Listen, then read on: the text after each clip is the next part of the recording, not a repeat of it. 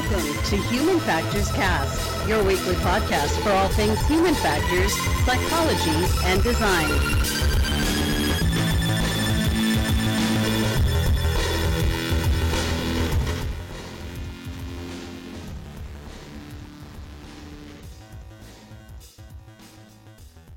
Well, this looks a little different, Blake. It absolutely does, Nick. I don't know what happened. I think the camera's in the wrong place. I think, some things are going on. So, we're not in the studio. We're in between studios. We're a little homeless. Growing pains. We are, we're currently figuring it out, but hello everybody. Welcome back to another episode of Human Factors Cast. I'm your host, Nick Rome. I'm joined across the table from me by Mr. Blake Arnsdorf. Absolutely. It's nice to be across the table than just aside from you on the table. Yeah, you know what? I actually kind of like the across the table because now I have this barrier in between us that, protects me from you. Thank God. I know. We were too close. Need it. We were too close before. But anyway, yeah, hi. Welcome. This is episode 140. That's 140. A lot of episodes. That's a lot of episodes. 140, and it's September 12th. We're coming at you a little bit later this week. If it's not obvious by the setting, that's why. So we're in the middle of a move. We're going to figure things out. We're going to get things going. The audio version shouldn't have really any noticeable difference. Maybe the audio quality a little bit. We're using different mics this week, but we'll be back at it. We'll get you. We'll get you. We do have some wonderful news stories to talk about this week. We're talking about how schools are being designed to minimize the number of deaths in a mass shooting.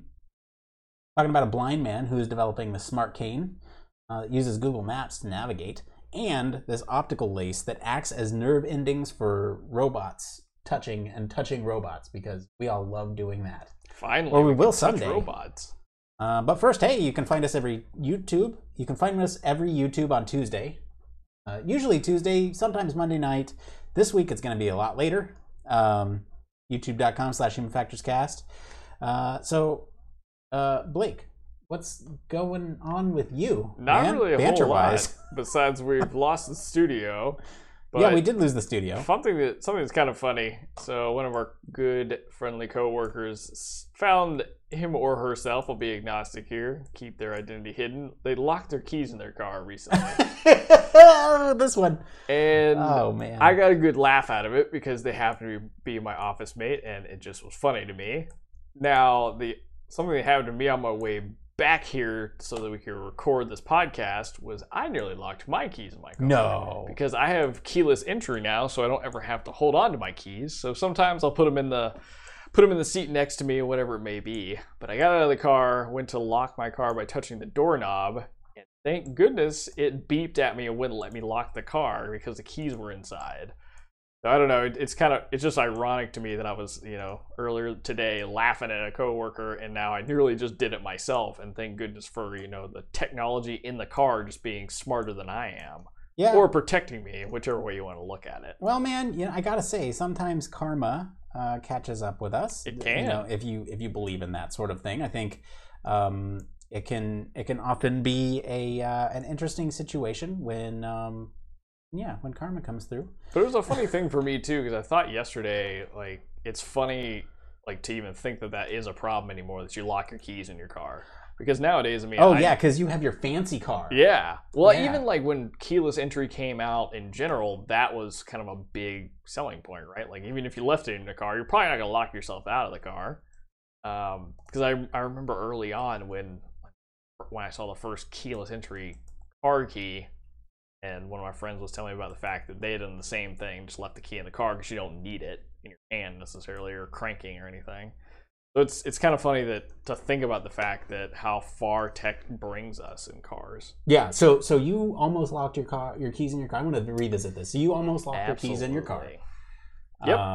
And your car would not let you lock your doors because it sensed your key was in the car. Is that what's going on? Yep. That's the long and short of it. It's a great summation. Okay. Yeah. What's going on with you, Nick? As I mentioned a couple weeks ago, I'm expecting baby, and a couple things here with the baby side of things is that, well, one, you know, for us, baby is this thing that we're anticipating, but also there's a lot of other things going on with baby. So there's a lot of accessories. There's a lot of, let's see, what's the, there's a lot of technology around baby. Let me put it that way. And sometimes you get lucky with the technology that you get, and sometimes it is very difficult. And sorry if you're watching on YouTube. I know there's video problems. New studio, new setup. We're getting used to it. So here's the interesting thing, Blake. So I got this. So in a lot of cases right now, I am going out of my way. I am researching all these baby tech gadgets and devices. Gotcha. And a stroller is not on that list for the reason that we got a hand-me-down from somebody else. Now, cool. When you get a piece of technology, this advanced, state-of-the-art, collapsible stroller that ergonomically sound, interchangeable with some of your other baby parts that you're getting, right? So like I have the carrier. The baby carrier can fit into this stroller. Cool. And it's very cool. However, this stroller is giving me so much growing pains because, okay, here's the thing. So for the longest time, I couldn't figure out how to collapse it because it's a hand-me-down. It doesn't come with a manual. So you just have to kick it shut. Yeah, and so kicking it shut does nothing. And it's almost like they're human-proofing it, like adult-proofing it, because adults are stupid and they don't want the adult to like close the thing on baby. Yeah, that makes sense. It's okay. So the way you end up collapsing this thing is completely unintuitive. And I won't say the name of the stroller. There's a lot of different stroller brands out there. Sure. However, the collapsible thing is under the seat. And I don't know if that's a convention. Like you basically pull it up from the base of the seat and it collapses everything around that. I don't know if that's convention for strollers, if I'm just dumb as like as a expectant parent. Who knows? Kind of makes sense because that way there's definitely not a kid in it if you're pulling something from the seat, right? That's true. And then here's the real kicker. So once it's folded up, I actually pulled it out of the closet the other day to test it with the interlocking system that I mentioned earlier. We pulled it out of the closet and, you know, as I was trying to unfold it, I pulled every which way. I basically tore the thing apart trying to figure out what button I pressed for the release. Now this was to make it open again? Yeah, so it's folded up. I'm trying to make it open up again. I'm like, what button do I press as a release? Because that's typical when something is in a locked state. You press a button to unlock it, like seat belts or something, right? Yeah. That's the kind of metaphor I had in my head. It was basically like a little clip that had this little flexible latch on it. So you basically had to pull up the flexible latch and then it would go. Oh. And this flexible latch is so damn resilient. Like I could not open this thing up. I was literally sweating and struggling with this thing. And interesting. It's an interesting feeling for sure because I'm like, if I can't even open up a damn stroller, how am I going to be a parent? You know? Yeah. And it's like one of those But now you know how to open it. It's like a and close it. Yeah, I know how to do both. Everything's easy when you know how. But that's kind of insane because I doubt it'd be kind of funny for you to go on the internet and check the brand out and see if there's reviews of it and see if parents had problems. Yeah, I'd be curious. And here's the thing: it's a little bit older of a model, so I couldn't find like the instruction manual online. I looked and looked and looked, and I was like, "What model is this?" And I texted the people that gave it to us, and I was like, "What is this model? I need to know so I can just look up an instruction manual." Yeah, hand-me-downs are rough. Yeah, it can be for sure, especially if like whoever gives you the hand-me-down object doesn't show you how to use it. Because like I had something like that. Like I had a car winch or something, and I didn't even know how to. There was a car jack, I think is the correct way to phrase it, and I didn't know how to use it at all. I couldn't find anything on the internet, and actually, it was somebody in an apartment complex that showed me how to use it for the first time.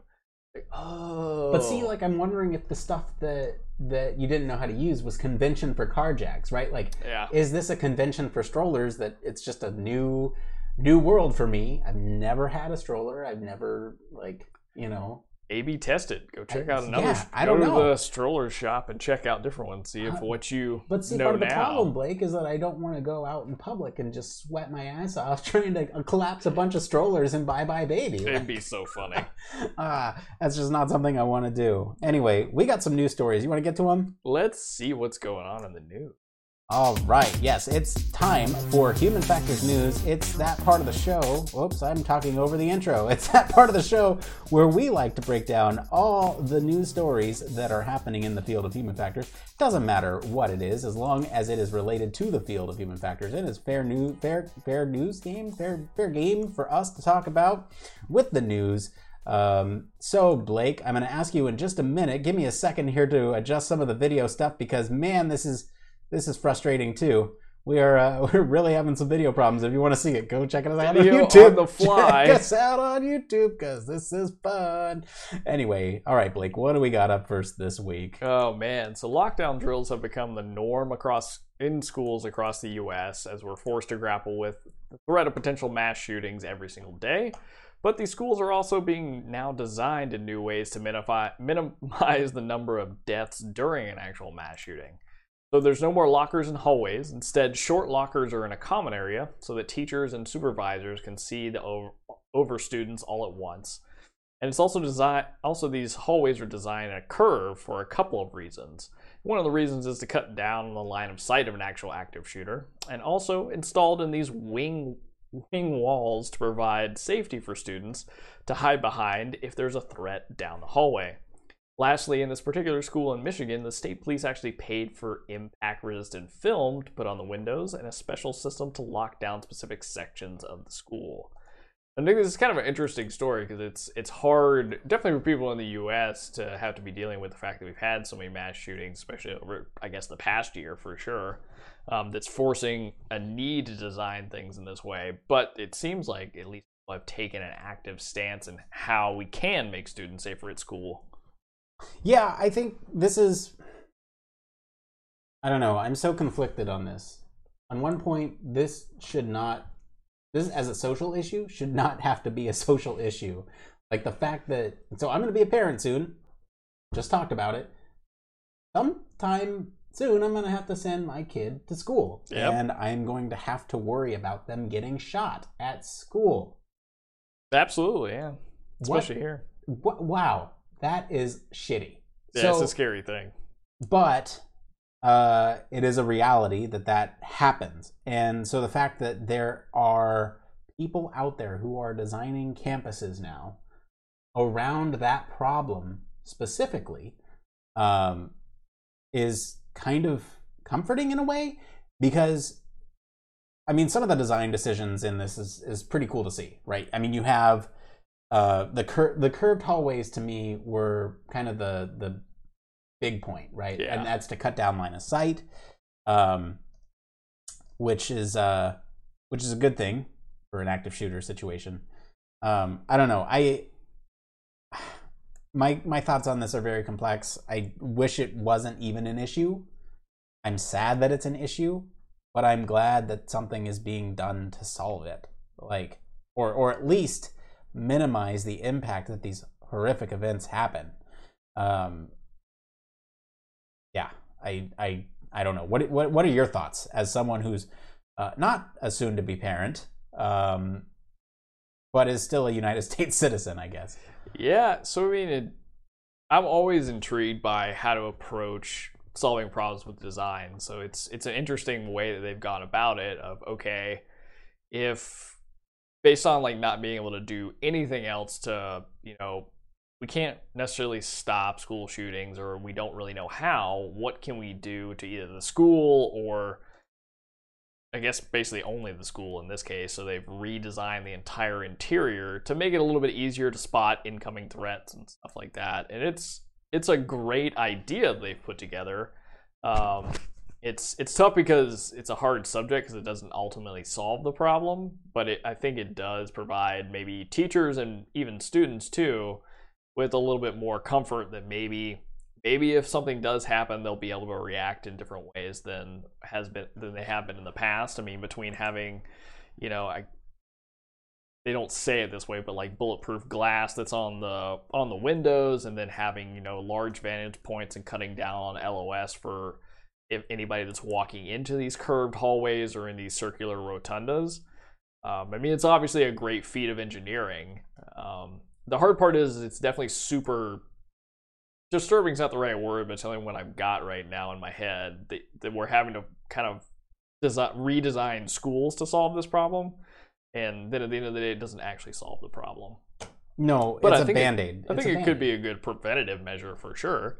Could have, I don't know. I just don't want this to end up also meaning that you put, you know, I don't know, armed police inside of schools too, so that people understand. Because if you've read the article, if anybody who's in our Slack kind of got to check it out, I mean, it is an awesome feat of engineering, and there does seem like a lot of really good thought went behind the design. But even the NBC kind of article through Gizmodo is, you know, breaking down a lot of the issues that come with it, because it takes very long to understand a school schematic and kind of poke holes in it and stuff like that. So it's, I don't know, it's like kind of a flip of a coin how I feel about it. I think it's great that there's people that are actively in their community trying to solve the problem or trying to find preventative ways and keep kids safe at school.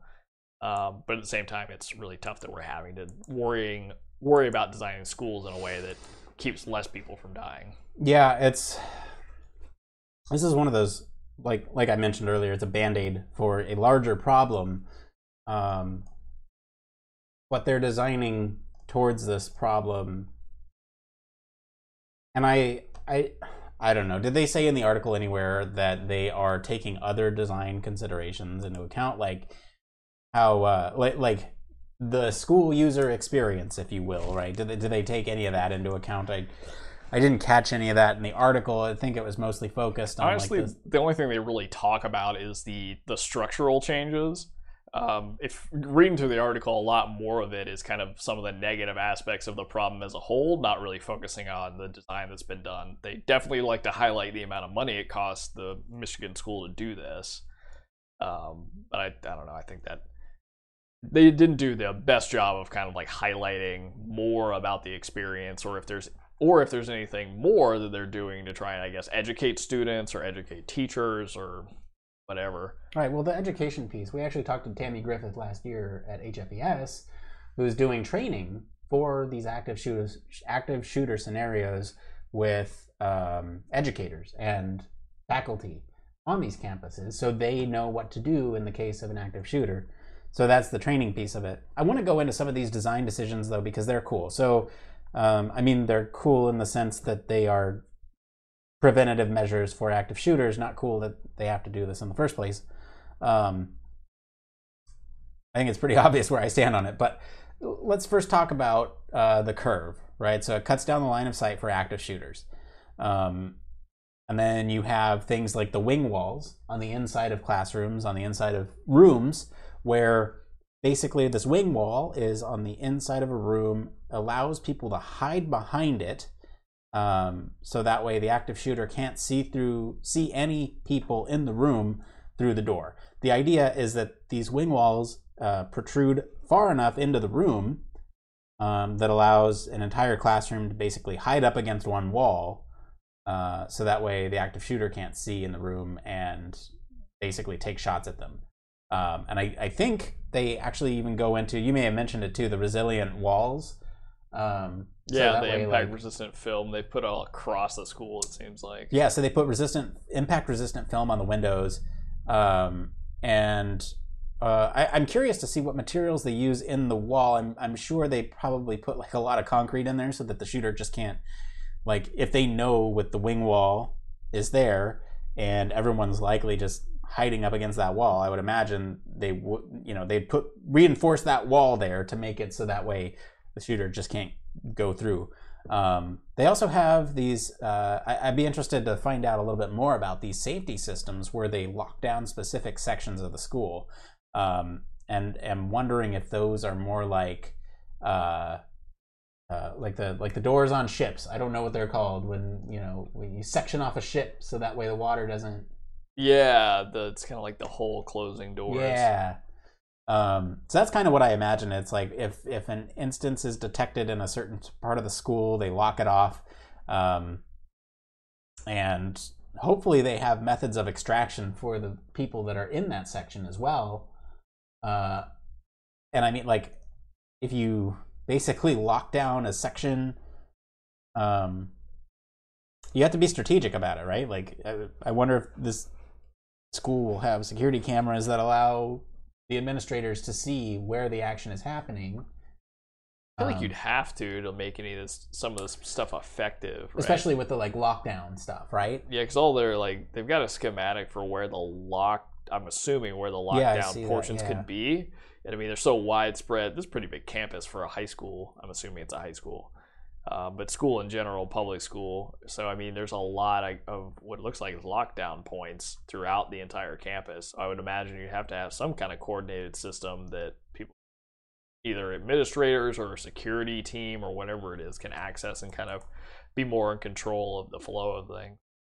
Yeah, I mean, there is a downside to all this stuff, too. I mean, this is tough to talk about. Like, let me be clear. All of this is tough to talk about for the reasons I mentioned at the top. But there is also some of the downsides with this type of system, too. The author of this Gizmodo article points out that this type of lockdown system can actually be used to the shooter's advantage. If they take control of it, they could lock 900 students in a portion of the school and just go. And that's scary. Yeah, I mean... So there has to be like safety around this area. And I'd imagine this would be cordoned off with the administrators, and hopefully they have like a button that they can just hit and it locks them in that room. But then that also works the other way too.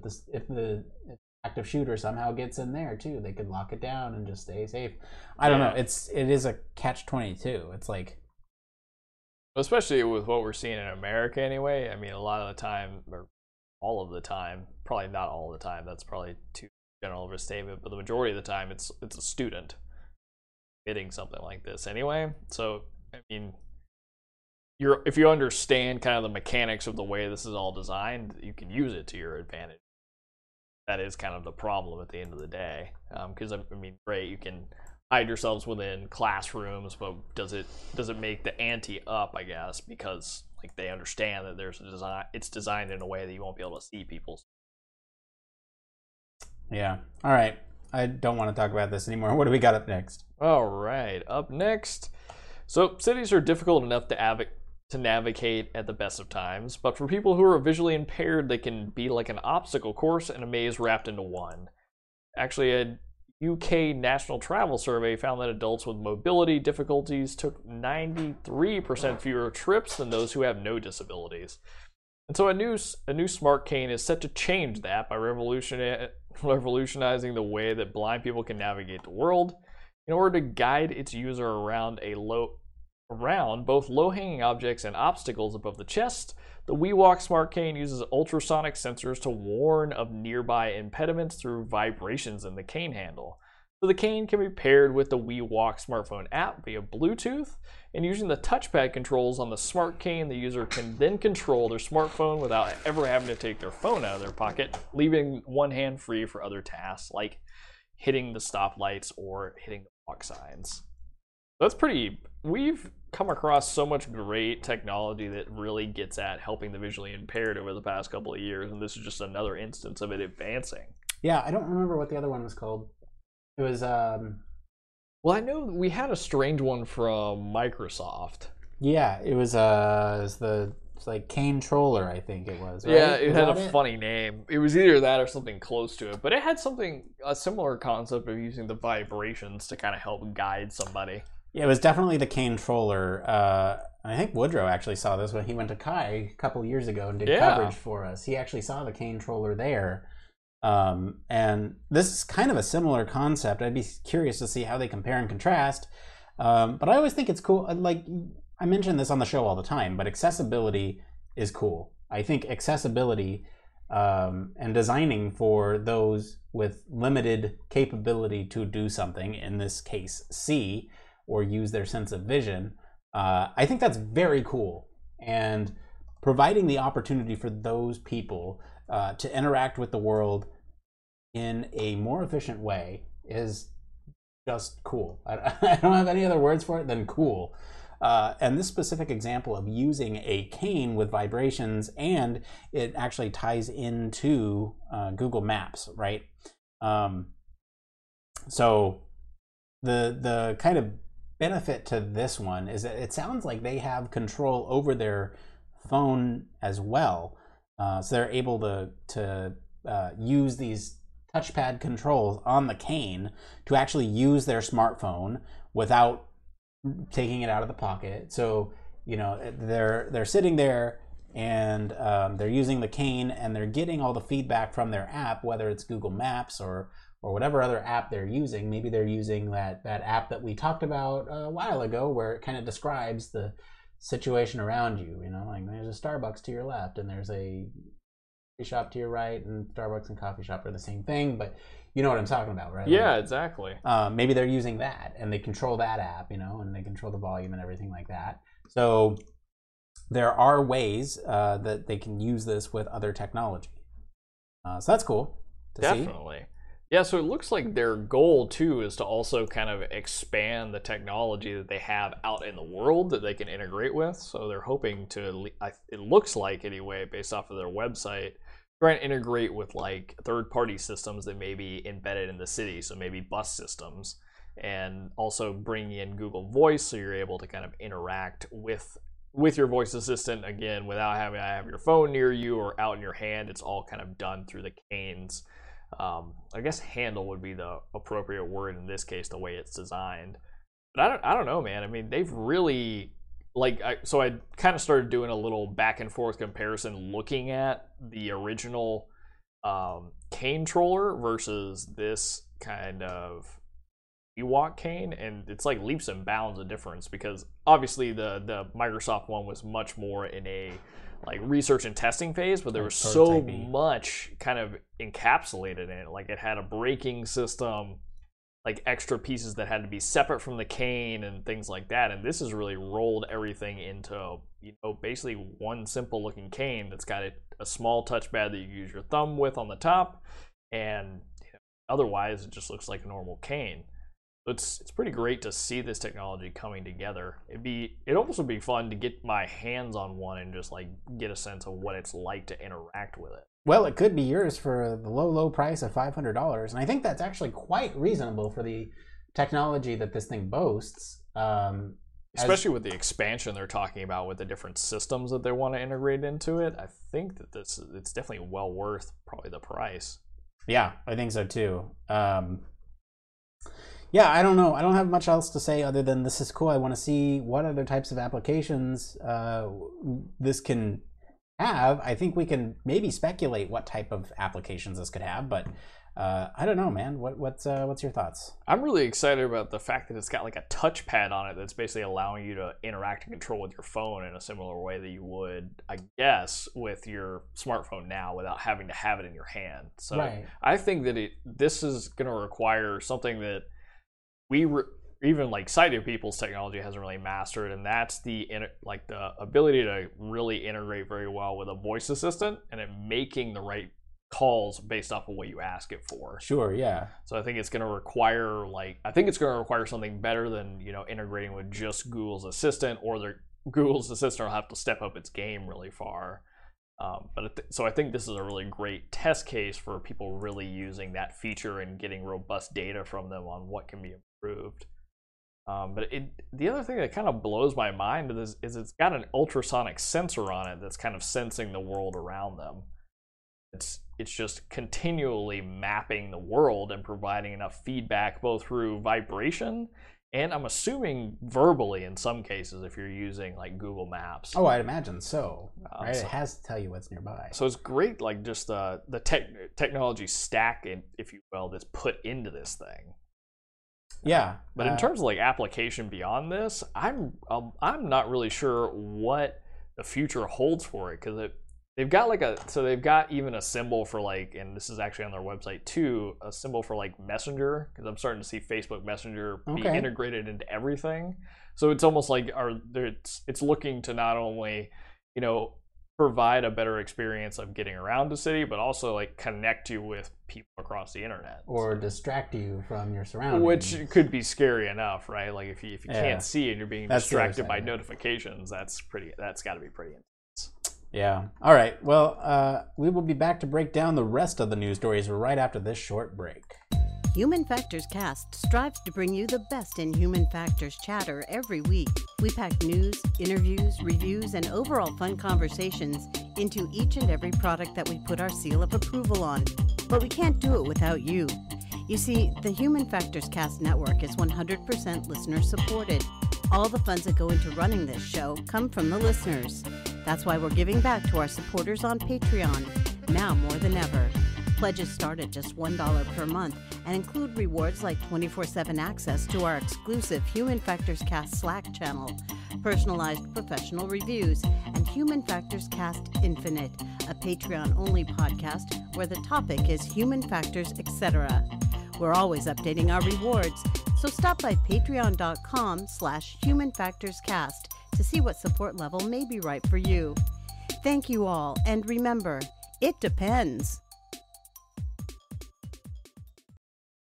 Yeah, it depends. It depends on all that extra Human Factors Cast Infinite content. I plug this every week, but you pay as little as $1, you could hear us less. Go check it out. We actually just added this. It's a truncated version of the show. If you like podcasts or you recently moved and can't listen to the whole show all the time, that's okay. We get it. You can listen to a truncated version. All this advertisements for the Infinite go away, and it's just the news stories. It's not our banter. It's not. It came from Reddit. It's just a short, condensed version of the show, which perfect for your commute. Yeah, honestly, Blake, you know what? I do a QC on our shows. You do? I do. I just do like a quick search through to make sure the audio quality's good, to make sure that levels are good and whatnot. I do listen occasionally to some of the stuff that we talk about to make sure that we don't sound like total idiots. And you know what? I really like the truncated version. Well, good. I mean, it's less of us with more quality content. I think it might be the way to go. Yeah, I think so too. Anyway, before we continue, I just want to thank all of our friends over at Gizmodo, IEEE, and Adapt Network, and the Hackster.io. Is that still in there? It is. All right. Well, thank you for all of our news stories this week. If you guys want to follow along, you can join us all over social media for links to the original articles. We do post them in our Slack as we find them. So yeah, go check them out there, and you can get all the links to the original articles. All right, Blake, we got one more news story up this week. We got a shorter news cycle this week, but what's up for the last news story? Before we get into the last news story, I actually want to clarify something about the Canetroller from the last story. Oh, okay, all right, let's get into the clarification. Yeah, I did a little bit of reading while we were in the commercial break. So one reason that I was giving the Canetroller a hard time about the way it was designed, the way it was put together, I had totally forgotten that it was meant to provide a virtual reality experience for people using it. So hence the way it was designed, and it had like a very, prototypey and lots of wires feel to it. So I apologize to any Microsoft enthusiasts and just wanted to make that clarification now. Oh, yeah, we don't want them on our case. All right. Absolutely. All right, now what do we have up next? All right, so up next, robots today still often rely on one or two kinds of sensors, and that can inhibit their ability to actually interact with the world. But Cornell's University has developed optical lace that can act like nerve endings and give robots a sense of touch. So animals, including humans, can feel thousands of individual points across their bodies, and it's been difficult to replicate that in a practical way by artificial means. However, this optical lace has managed to do so in a very novel way, at least in a relatively small scale. So more importantly, it appears that the idea could be expanded to affordably cover large areas with touch sensors.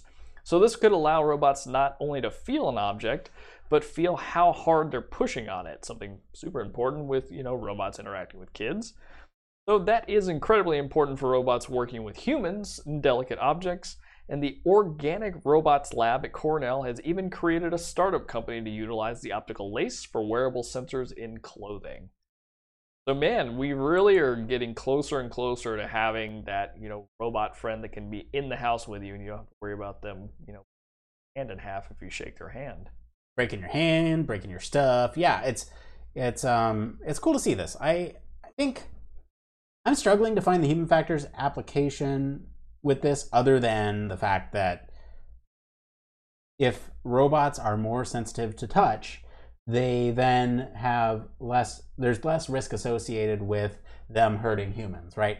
If you attach these sensors, let's say in like an automobile factory, on robots that are moving their arms across these areas in which humans operate, and you have these pads on them and it collides with a human, it might be able to, like, if you put a little bit of buffer on there that shows or that allows the robot to perceive what it's touching, if it feels that it's a soft squishy object that is moving with the motion of the arm, it could stop dead in its tracks and potentially prevent some injury that happens with the human. So I do think there is some application beyond just giving robots the sense of touch that does benefit humans, and it's kind of interesting to see. I think one way that we might be able to apply some of this, and this is kind of really thinking futuristically, but taking that lace... we don't do that here. We don't think futuristically. Yeah, we try and think inside the box consistently.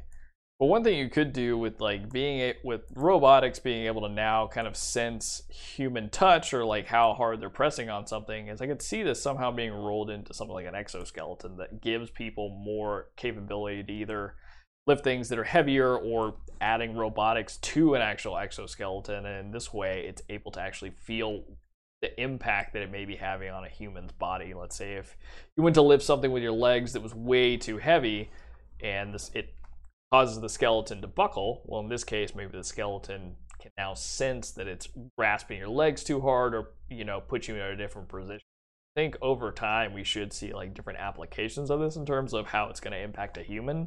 I think the other big one is it gets us a step closer to really interacting with robots more on a day-to-day basis outside of, the industrial setting where we've talked about with automobiles, stuff like that. Right. I think it's kind of the elephant in the room here, but I think this type of technology allows intimacy with robots to become a lot more viable. Absolutely, yeah. I mean, it's going to be a big market when technology gets to that point. And so the fact that when you are, or if a robot is able to respond to various levels of touch that you are exerting on it, I'm trying to stay fairly family friendly here, folks, but if a robot is able to respond to touch at varying levels that you're able to give to it, it could provide sort of these thresholded stimuli. Yeah. I'm trying to be very family friendly here, so I'm sure all the adults know what I'm talking about. Well, I can also roll it back to something that we talked about a couple weeks ago, too. Sure. We talked about, it was a story that just reminded me of a Luke Skywalker hand for prosthetics. And if we're talking about being able to actually, from a robotics or a prosthetic standpoint, be able to basically plug something into your nerves that helps you basically gain faculty to some sort of prosthetic, this could also potentially, I'm assuming, provide feedback to it. Yeah. So now you've got not only like functionality potentially of, let's say, a hand, but hopefully through something like LACE and communicating with the robotics, it's communicating with your nerves, you'd be able to actually have a very much fully functioning hand. So you yourself wouldn't have to worry about, breaking that glass when you go to drink some water or, slamming the door too hard or something like that. And again, it's real futuristic sounding, but I think with the combination of technologies, it could be possible. Now, I won't even begin to try and say that I understand what's going on in the organics robotics lab and how it could be applied to what we talked about a couple weeks ago, but it feels like it can't be that outside of the realm of possibility. I think this is cool for many applications, and it's going to be interesting to see how exactly it sort of hooks into some of those other technologies like you were bringing up with the prosthetics, with the industrial settings, even with like toys and whatnot as well, right? Around the house. You imagine like a little robot dog that you bring home and you pet it and it responds to stimuli in various ways. Absolutely. Like you rub its belly and maybe you push too hard and it growls at you, and like that's kind of cool to think about that type of application with toys. especially for parents. I'm thinking everything through the lens of a parent now, especially for parents who don't want to buy their children toys or buy their children a living, breathing thing like an animal that they could hurt or that, they know they won't have the time to take care of. They can give them a toy that gives them that same type of satisfaction. Those dog toys and cat toys are getting more and more realistic. Sure. Or it could even, like in your case, right? Because you have 2 cats, only 2. We have cats. 2 cats. You could like use something like that to help teach the child that like how to interact with a cat. Pet the kitty. Be soft with the cat. Be gentle. Yeah, there's a lot of cool applications of it. I'd like to see how they move it on forward. Yeah, me too. Especially since the one part I don't understand, and I hope we hear a story about it here in the next couple of weeks, is the startup is not applying it necessarily to robotics. They're putting this skin nerve sensing lace or whatever you want to call it into wearable sensors on clothing. So it's like it's taking it a little bit outside of the realm of just robotics and now putting it into clothes as sensors. So that's kind of cool. Yeah, that's neat. The wearable sensor aspect of it. Yeah, that's cool. Make sure your shirt's not too tight. That's nice. All right, well, let's go ahead and move on here. It's time for that part of the show. It came from. Yes, it came from Reddit. It is that part of the show where we search all over Reddit to bring you topics that the community is talking about. Now, any subreddit is fair game as long as it promotes discussion within the community and, Blake, it passes the Blake test. If it passes the Blake test, we're in trouble. Blake test, it is good for us to talk about. All right. So let's go ahead and get into these. So this first one here is by user Calosity. And it was posted on the user experience subreddit. Is that true? No. This is the human factor subreddit. Human factor subreddit. We got a rare human factor subreddit post here. The next one's the UX subreddit. That's what I was reading. Okay.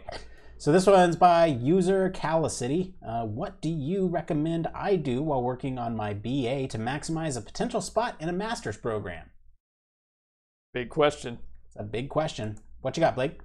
So there's a couple more bits in her, or I'm assuming it might be her, so I won't assume. In this person's question, they've also got some statements, right? So it's obvious to keep my GPA high, get solid letters of recommendation. Is there anything else that I should be looking out for? And in my opinion, yes.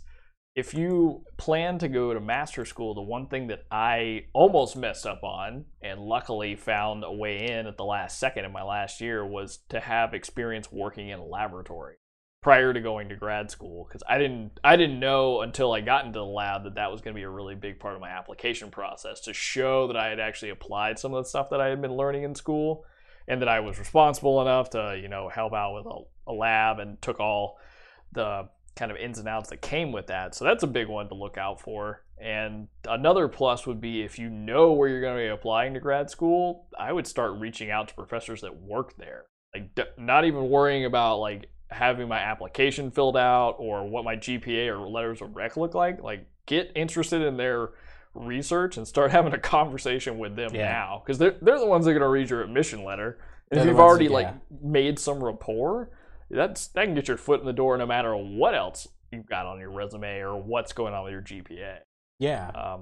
And even sometimes, I know a specific case where this happened, like somebody just had a really great idea for a thesis that they pitched to a thesis chair or a researcher at a university, and that's how they got in. They weren't even like in the same realm of, in my case, didn't have a psychology background, had no psychology experience at all, but ended up in a program that was based on masters in psychology. So I'd say interact with professors and then also try and get yourself some lab experience. Yeah, Blake, I want to apologize to our listeners because we're in a new environment. We are, and things kind of slip under the radar. So I didn't read this whole post. So I'm gonna read this whole post because I feel like I owe it to this person. Okay, so applications are opening, and I'm starting to apply to schools to transfer to for my BA in psychology. My end goal is to get a master's in human factors and work in the human factors field, so getting into good master's programs is very important to me. Knowing this, I want to make the most of my time working on my bachelor's degree. What would you recommend I do while working on my bachelor's degree to maximize a potential spot in a good master's program? For example, I hear research is very important when doing your BA. If you want to get into human factors, can somebody possibly elaborate on this? Blake just did. Go back 30 seconds. Specifically, if there's a certain focused research I should be doing. Then there's the obvious, like keeping a high GPA, solid letters of rec. Is there anything else I should be looking out for? Thank you in advance to anyone who took the time to read this and respond. It means a lot to me. So, yeah, Blake, I think all your points are spot on there. There's a couple points that I want to touch on here. So you elaborated on the research aspect of it, but I want to elaborate on the connection side of it. You said reach out to the professors. I think reaching out to other people, not just the people that you want to work with. If you have a school in mind that you want to go to that has a master's program that you like, I think it would be in your best interest to maybe reach out to a couple of them, even if they are not your like area of interest, if that makes sense. The biggest thing here is connections, and if you can go to something like HFES in the meantime while you're still completing your bachelor's, I think that could be really helpful, especially if you meet these people in person and say, hey, I'm planning to apply to your program, and specifically I'd like to work with you. That could go a long way, because then people will go, oh, that's right, that's the person I talked to. They seemed really into this when I was there. I'm going to take a sure thing over a chance, like, I don't know. Yeah. I feel like connections go a long way. And so if you can go to one of these events where you are going to run into faculty that, are in the program that you're looking at, do it. I think that's a pretty big no-brainer there. If you are a student in school, chances are you may not have the resources to get out to a conference. However, do look into what your college has, because I know a lot of colleges have sort of these scholarships or programs that allow you to go to these conferences, and they'll reimburse you for some of your expenses. So there are resources available to you, and that's something that you should look into as well. I kind of got a couple more things rereading this. Yeah. Since like we're in 2019, I don't know if this was the case for you, but when I went to grad school, I didn't realize that there was human factors at all. I didn't know that was a thing. But a lot of people in my program actually had gotten undergraduate degrees in human factors, and that's becoming more of the norm as I've like met people and gone to conferences. So if you're in a school that's already got some kind of human factors program going on, another thing you can do is get involved in whatever local chapter of HFES there is, because that can be super helpful for you right off the bat. And even better, even if it's not the school you want to get your master's in, if they have any programs that are doing like HF research, that's another way that could get you to a conference as well, like presenting a paper or whatever, a poster. The other thing is, and I definitely didn't know this in school, because I thought I was gonna, get my master's and then get my PhD and become a professor at some point. So that definitely didn't happen, and I would not do that now. But the thing, I'm just kidding. I'm kidding. The one thing to also keep in mind is if you know that you want to do applied work, or you think you may be interested in applied work, and you can't get yourself necessarily into a lab to work in, another alternative, which could like really play out well, especially for when applying to schools, is try and get an internship that's human factors related. That can help you show that you have applied knowledge and you know how to apply what you maybe have learned either in psychology or maybe even human factors in an actual job setting. And so you already have like maybe a little portfolio piece that you could talk about. So that's kind of another route you could take. I will say you are doing a couple things right off the bat. You are engaging in a community that's outside of your school. You are hitting up the human factor subreddit, so that's great. You're asking for advice from other people. That's awesome. So keep up the good work, and best of luck to you. All right, Blake, we got time for one more. So I'm going to go ahead and read this next one here. I'm going to read it all the way through, okay? Do it. All right, I'm going to read it all the way through. All right, so this is Human Factors for AR, VR, Mixed Reality. Hi, everyone. Oh, you picked this because of me. I did. I don't know anything about this. Aw, this is from the UX subreddit from Anar Acronist. I think that's how you say it. I think so. Anar Acronist. Hey, everyone. I am trying to get a strong overview of the current research in human factors for AR, VR, and mixed reality systems. I would also like to get a narrow understanding on the ways in which communication issues may arise when people within a group have different phenomenological experiences or access different spheres of information and thus misinterpret the actions of others or events in unexpected ways. Whew. That is a sentence that we will break down in just a minute. Can anyone point me in the right direction of research in these areas? Maybe a good up-to-date textbook. So I don't know of any good textbooks on this. However, there have been a couple really good articles over the last couple years, or actually even presentations at HFES that go into like the heuristics of virtual environments, the heuristics of augmented reality. And I think the AR/mixed reality stuff kind of overlap. And I guess you could kind of take the two, smash them together and get a mixed reality one. But I will say, if you're on our Slack and you want access to those, let me know. I do have those papers. I reached out to the authors and got them. And I did get their permission to spread them around. So those are awesome resources for you. I wish I could find them right now, so that way I could just kind of talk through them. You want to give me your thoughts on this, Blake, while I just do a quick search? So I have like no good thoughts for this kind of stuff, but I will say the only thing that stands out to me that I know from a research background that this seems similar to, especially when you're talking about communication, is some of the telecommunication research or telecommunication. I'm trying not to say a word that came up in a paper. Is just hilarious, but it's not something to talk about on the show. But it's I think most of it has to do with telecommunication and then like teleoperation between teams. Are you talking teledildonics? Yep, teledildonic. Okay. That's the one I'm thinking of. That's an okay word to say. The one thing that I would keep in mind is there's a lot of old literature on it, but it can get you like a very good sense of what's been done so far. Like reading any papers by, I believe the last name of the professor that wrote a lot in teleoperation in teams. His last name was Clark. If you look for any kind of papers related to teleoperation or team teleoperation, you'll see a lot of like how decision making and communication can be in affect a lot of how well things go in a teleoperation sense. But that's kind of the only things that I would have for answering the bulk of your communication question, how to deal with if people interpret situations differently and then misinterpret actions or misrepresent what they're supposed to do based on the information they've gathered. So I would look at some of the older psychology research. The only thing I know about AR and VR and mixed reality is kind of applied systems. So I've been really playing around a little bit with Facebook's AR Studio, I think is what it's called, mainly just to have something to mess around with.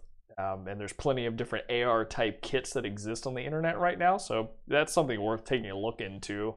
And of course, like if you're really interested in VR, looking at and trying to get some applied understanding of maybe some of the tools behind it, Unity has a lot of awesome information, a lot of awesome tutorials that will kind of help you at least understand the tools and the scope of the space. But also too, Unity's website is great resource for, at least for the developer documentation side, like linking you to different papers or research that has been done. So that's kind of the route that I would take looking up any of this stuff.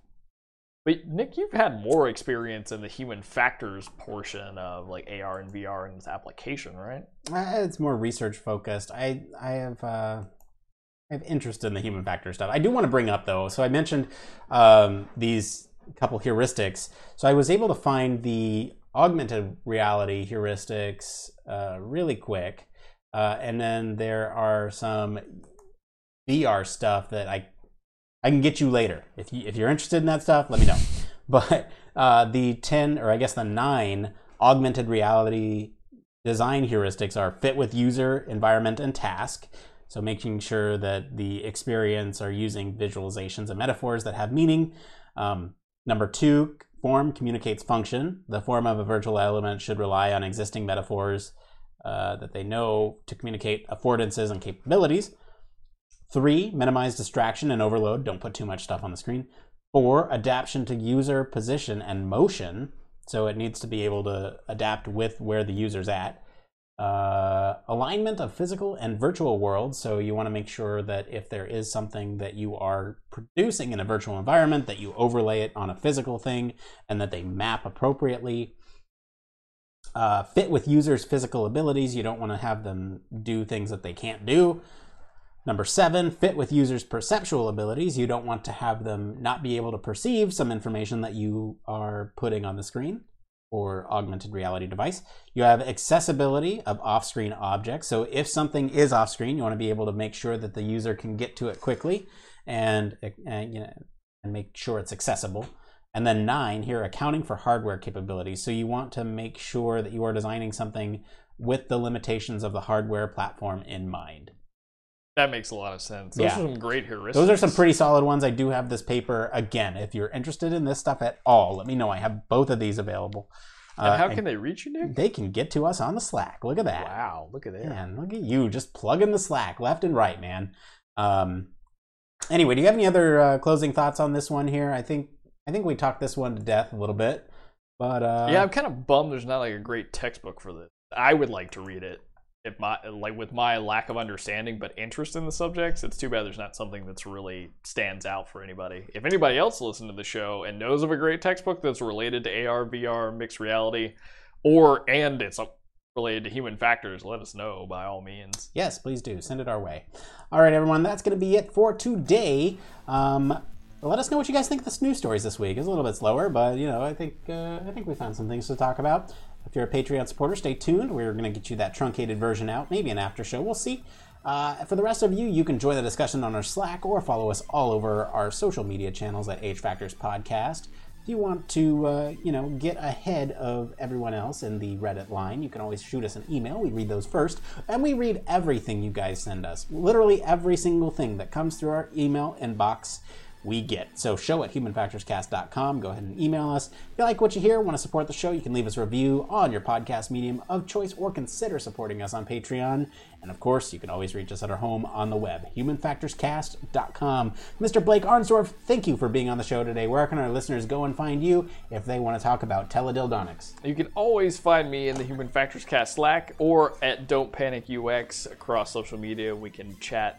#teledildonics. #teledildonics. That's going to be a thing. I am not going to thank Jeff Olson this week because he is not responsible for this shit show of a video production that is going on. That is all my fault. I will own that. But, when everything does look good, it's his fault. So thank you to him. As for me, I've been your host, Nick Rome. You can find me across social media at Nick_Rome. Thanks again for tuning in to Human Factors Cast. Until next time, it depends.